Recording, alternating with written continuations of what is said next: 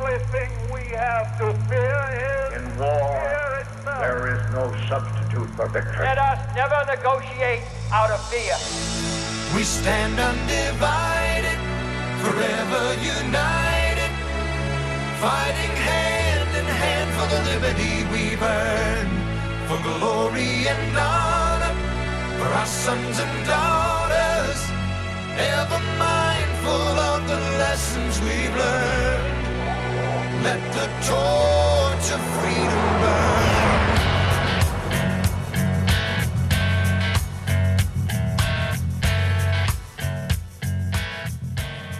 You found your way to the intersection of faith and politics. This is Wall Builders Live with David Barton and Rick Green. You've joined us in a 4-part series from Constitution Alive. It's actually Section 6 out of Constitution Alive. That's the chapter where we cover the presidency, and we talk about how to get the presidency back into its proper constitutional powers. Today is the conclusion. It's a 4-part series, so if you missed the first 3 parts earlier this week, they're all available for you right now at wallbuilderslive.com. We're going to pick up right where we left off yesterday. If you would like to learn more about the entire Constitution Alive DVD program and workbook, it can be found at constitutionalive.com. We're going to pick up where we left off yesterday. Here's Constitution Alive, where we're talking about the presidency. Over time, beginning with Washington, you started having executive orders from the president to make sure that the laws were faithfully executed. That's perfectly fine as long as the executive order is executing a law that Congress has actually passed, according to the Constitution. So if you've got a law that's been passed by the House and Senate, signed by the president, or allowed to go into law by the president without being signed, not overturned by the court, this is a legitimate law. It creates some agency or some process. The president has to see that that's executed faithfully. Sometimes they have to issue orders about how it's going to be executed. As long as that is within the purview of how the law was passed, it's perfectly fine. So presidents have always done executive orders. I think Reagan did, I think it was 280 or something like that. Bush had about 300. I don't know what the number is on Obama. They've all done it. The difference is when a president issues an executive order that is not a law passed by Congress. That's a problem. Or when the president issues an executive order that's the exact opposite of what Congress passed as a law. Or let's say that Congress is considering a law, and last year they said no to that law. And this year they might be having it work its way through the committee process. If the president just says, well, I don't care, they're taking too long, I'm going to do it by executive order, that is not the proper constitutional function of an executive order. It's an unconstitutional executive order. Many presidents have ventured way too far on this issue. Congress needs to stand up and say, we don't agree with that executive order. Here's a law actually reversing it. So these are battles that, again, you've got to have people that are willing to say the Constitution is more important than one party or another party's political agenda. It's always got to be, the process has to be defended. The concepts these guys put in place have to be defended.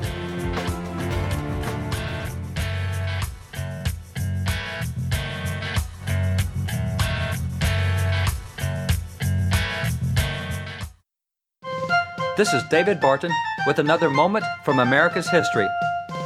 The key to a self-governing nation is self-governing people, and the key to personal self-government is to live by the standards in God's Word. If someone cannot control himself by those standards, then our Constitution certainly will be unable to restrain him. Understanding this, John Adams declared, "We have no government armed with power capable of contending with human passions unbridled by morality and religion." Greed, ambition, revenge, or seduction would break the strongest cords of our Constitution as a whale goes through a net. Our Constitution was made only for a moral and religious people. It is wholly inadequate to the government of any other. John Adams believed that successful government rested not upon our great Constitution, but rather upon moral and religious people. For more information on God's hand in American history, contact Wall Builders at 1-800-8-REBUILD.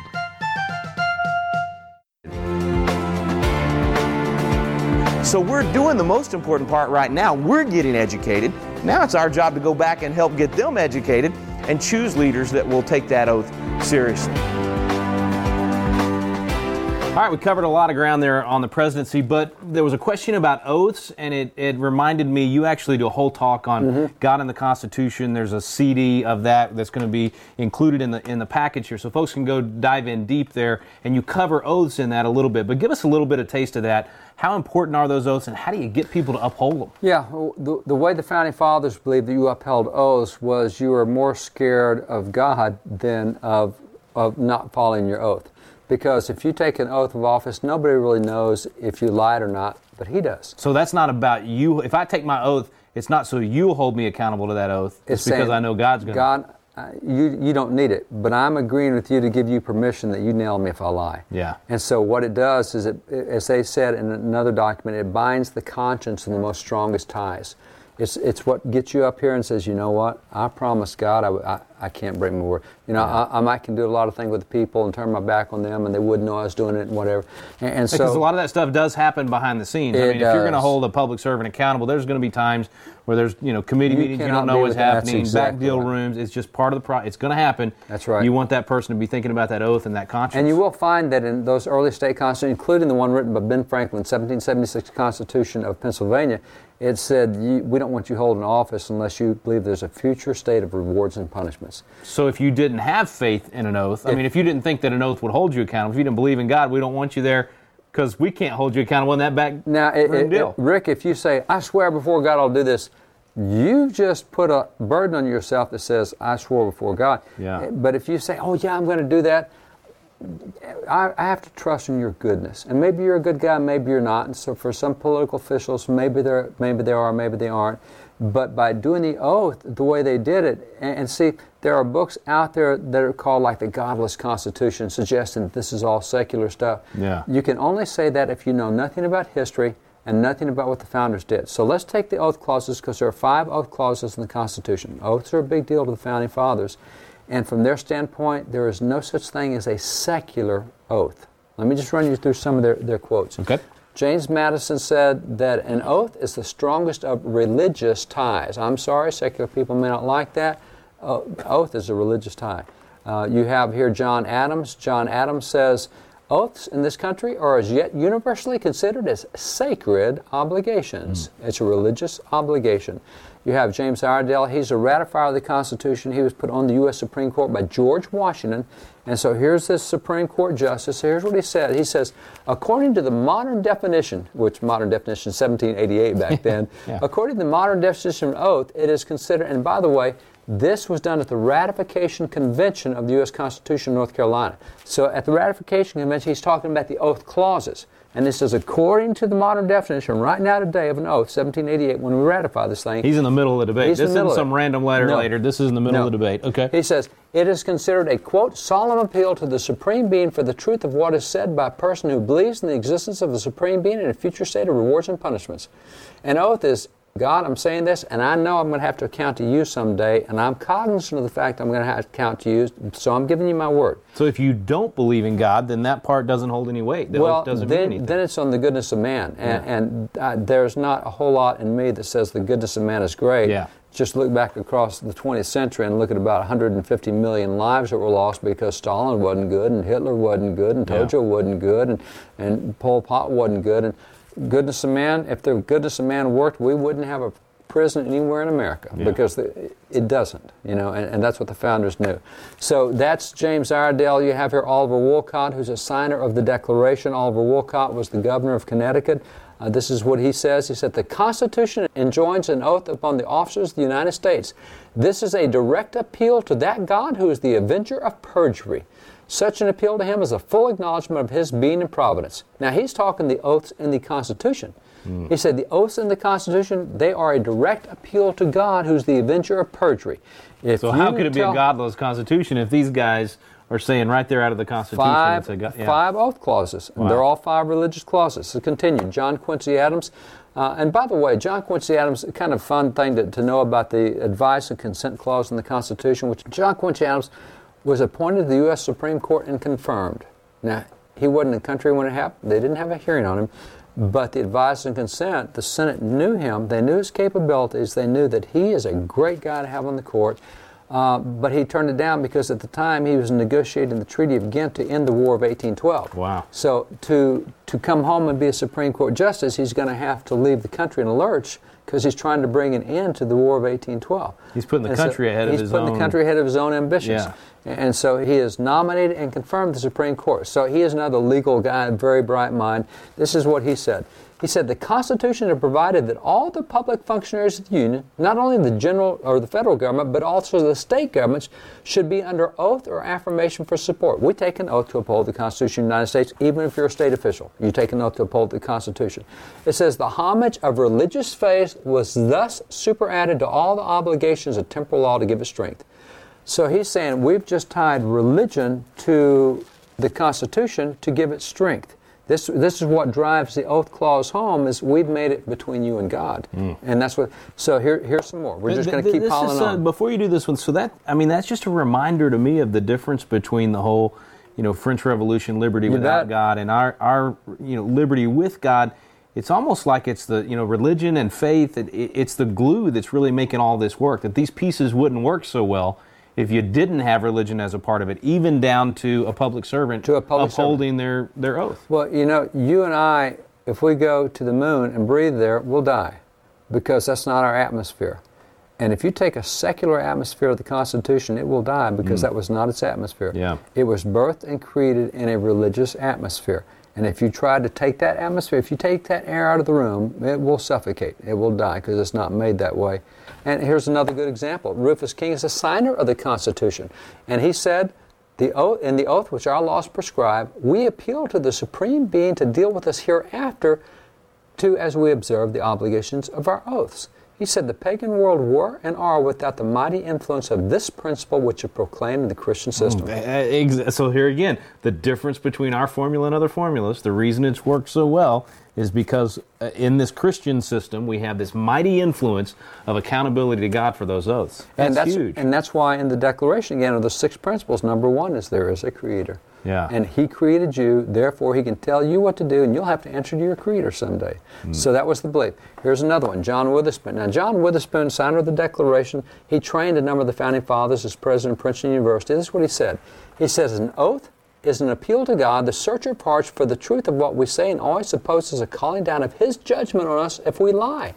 He says, persons entering on public office are obliged to make oath that they will faithfully execute their trust.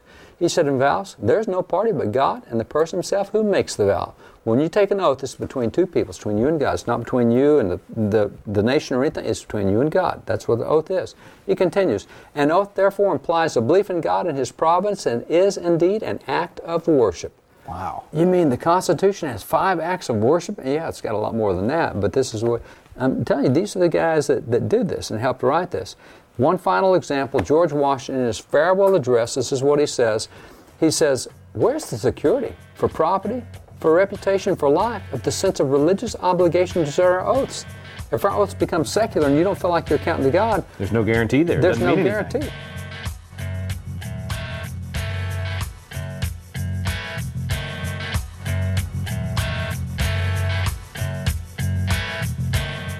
Hey guys, we want to let you know about a new resource we have at Wall Builders called The American Story. For so many years, people have asked us to do a history book to help tell more of the story that's just not known or not told today, and we would say very providentially in the midst of all of the new attacks coming out against America, whether it be from things like the 1619 Project that say America is evil and everything in America was built off slavery, which is certainly not true, or things like even the Black Lives Matter movement, the organization itself, not the statement Black Lives Matter, but the organization that says we're against everything that America was built on, and this is part of the Marxist ideology. There's so many things attacking America. Well, is America worth defending? What is a true story of America? We actually have written and told that story, starting with Christopher Columbus, going roughly through Abraham Lincoln. We tell the story of America not as the story of a perfect nation or a perfect people, but the story of how God used these imperfect people and did great things through this nation. It's a story you want to check out. Wallbuilders.com, The American Story.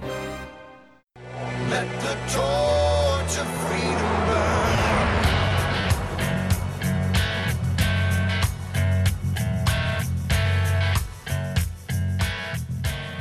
Now, how do you get people to observe their oaths?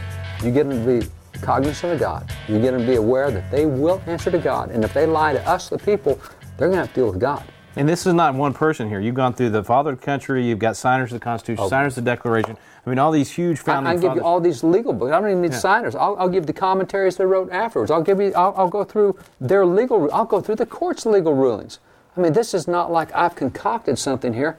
This is all over their documents. And this comes straight to that Exodus 18:21. They've got to fear God. Yeah. One of those key elements. If they fear God. Able men such as fear God. Not one or the other. You need able men who fear God. Yeah, then that oath will mean something. Then the oath Which means means something. when we're choosing, we need to be thinking about the oath this person is going to take for their office.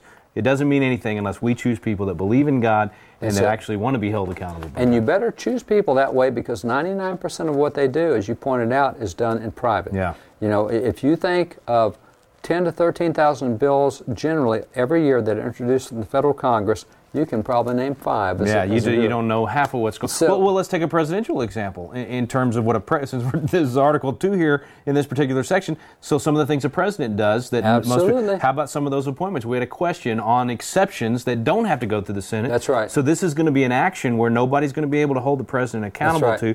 So the founders thought there were some things that you should do that for and have some of those exceptions. But again, that's thinking you're going to have a president in place who will that's going to uphold that oath. That's right. Yeah. The fact that a recess appointment now means you're gone for 3 days. And by the way, they went for Christmas and New Year break.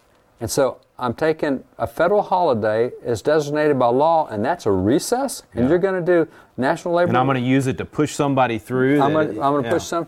Now, why did the Founding Fathers do it so that there would be 2 branches involved in presidential appointments? And by the way, the question was asked, you know, Congress just passed this law that excluded certain things, and as a general principle, we don't want that. We want them being accountable. But part of what happens, the reason the Founding Fathers did that was also included in presidential appointments until the 1960s was postmasters. Now, postmaster's not going to make or break the United States of America. That's an administrative office. They don't exercise any power. They may be inefficient and incompetent, but that doesn't break the nation. So it's not an abuse of power. So in the 60s, Congress passed a law that says, hey, postmasters, let's not have Senate confirmation on them anymore. I mean, that's not a danger. And so what happens is with now more than 1,000 agencies, and some say as many as 1,300 federal agencies, the president has thousands of appointments to make. And some of them are just clerical. You know, some of them, they don't have decision-making power. They have to execute their duty.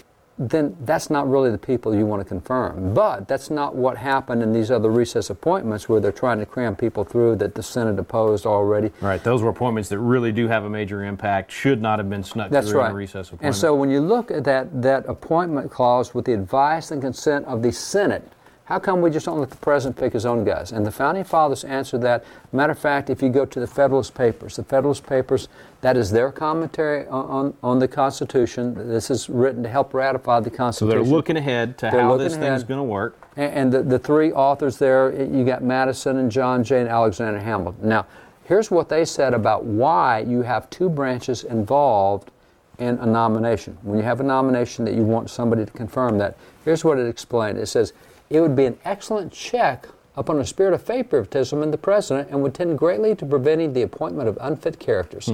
If he can put in whoever he wants and nobody can say, whoa, that guy's incompetent. You know, that guy has whatever. That guy's got a criminal record. If you can't have somebody to be a check and balance, then he can run through everybody that is a supporter. He's appointing his cousin, his brother-in-law. You betcha. Nepotism comes in. It says, he would be both ashamed and afraid to bring forth from the most distinguished and lucrative stations candidates who had no other merit than that of coming from the same state to which he particularly belonged, or being some other way personally allied to him, or possessing the necessary insignificance and pliancy to render them ubiquitous instruments of his pleasure. That is just his political hacks. I'm rewarding my guys, putting them in office, and these are my guys, and they're going to care. That's why you have the second branch involved. But that only works because we still see some of this because the Senate's not doing its job. It's back to those constitutional arms.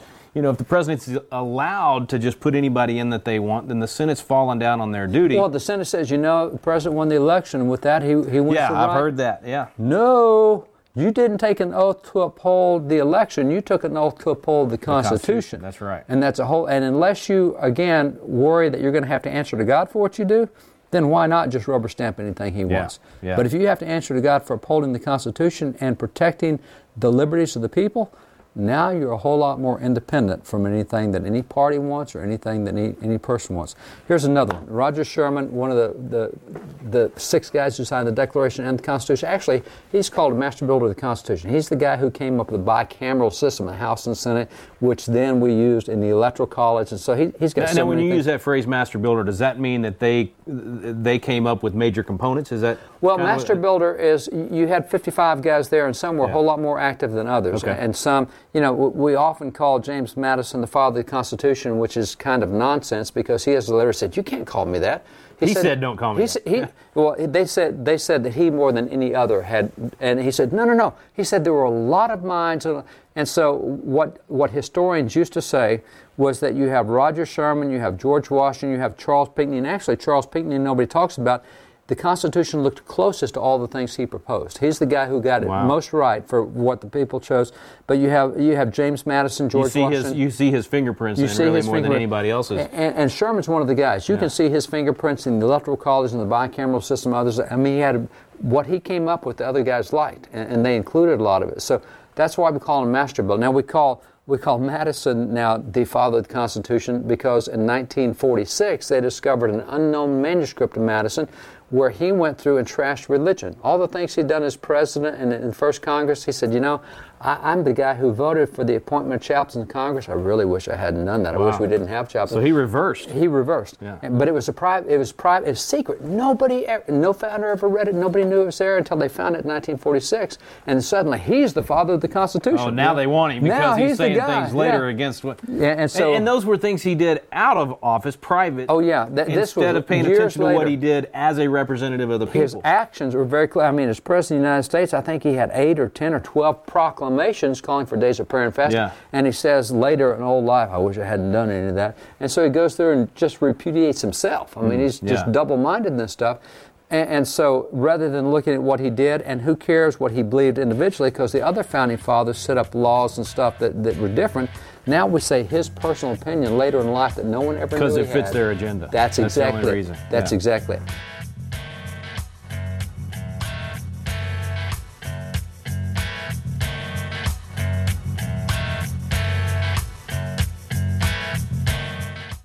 Have you ever wanted to learn more about the United States Constitution but just felt like, man, the classes are boring, or it's just that old language from 200 years ago, or I don't know where to start? People want to know, but it gets frustrating because you don't know where to look for truth about the Constitution either.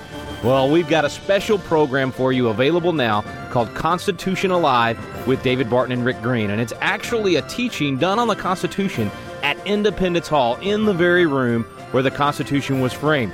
We take you both to Philadelphia, the cradle of liberty in Independence Hall, and to the Wall Builders Library, where David Barton brings the history to life to teach the original intent of our founding fathers. We call it the Quick Start Guide to the Constitution because in just a few hours through these videos, you will learn the Citizen's Guide to America's Constitution. You'll learn what you need to do to help save our constitutional republic. It's fun, it's entertaining, and it's going to inspire you to do your part to preserve freedom for future generations. It's called Constitution Alive with David Barton and Rick Green. You can find out more information on our website now at wallbuilders.com.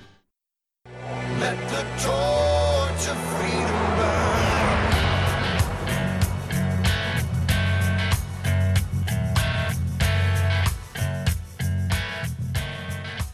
Madison did have an impact on the Constitution, no question, but he's one of many. Well, you take Roger That's Sherman. why I love your approach. You step back and you say, we're going to look at all these guys. That's right. We're going to learn from all of them, and here's another one that most people hadn't heard of, and he's a master builder. He's a master builder, and so in talking about why it is that the Senate advises and consents the president on nominees, this is what he said. He said, if the president alone was vested with the power of appointing all officers and was left to select a counsel for himself, he'd be liable to be deceived by flatterers and pretenders to patriotism who would now have no other motive but their own profit and their own self-seeking gain. He says, we can help recognize and flush out some of these guys that are just mere people looking for their own profit. I want to build my resume. He said, we can help make sure you get people in there who are willing to serve. Because there's accountability from another branch. It's not just one person doing it on their own. And then finally, Justice Joseph Story, who's put on the court by President James Madison, and he did the famous commentary on the Constitution. If people want to buy a good book on the Constitution, you can buy that reprinted 1833 commentaries on the Constitution. There's one that's called The Familiar Exposition of the Constitution. It's one volume. His actual work was 3 volumes long, and it's very thorough. It goes through every clause of the Constitution, and it's great. But in his commentaries on the Constitution, this is what he said. He says, the consciousness of this check will make the president more circumspect and deliberate in his nomination for office. If he knows that he has to get him by somebody who's watching, he's going to be a lot better in his choices. Yeah. And that's why we have the advice and consent clause. And so the question about, what happens when Congress takes some out, well, if they're postmasters and that kind of stuff, you don't worry about it. But the reason they were put there in the first place is to make sure we don't get bad folks heading government agencies. Accountability. We talked a lot about abuses of power. We talked about things that get done in private, so you want to have people you can trust. It's time to talk about the courts, because we see a lot of things being done in terms of no accountability with the courts. And in our next chapter, we're going to dive into the courts in Article 3. We're going to learn about some myths of the judiciary. But before you go to that section, be sure and watch that little clip with Brad Stein, where we talk about the Electoral College, the World Series of Politics, when we come back here on Constitution Alive with David Barton and Rick Green.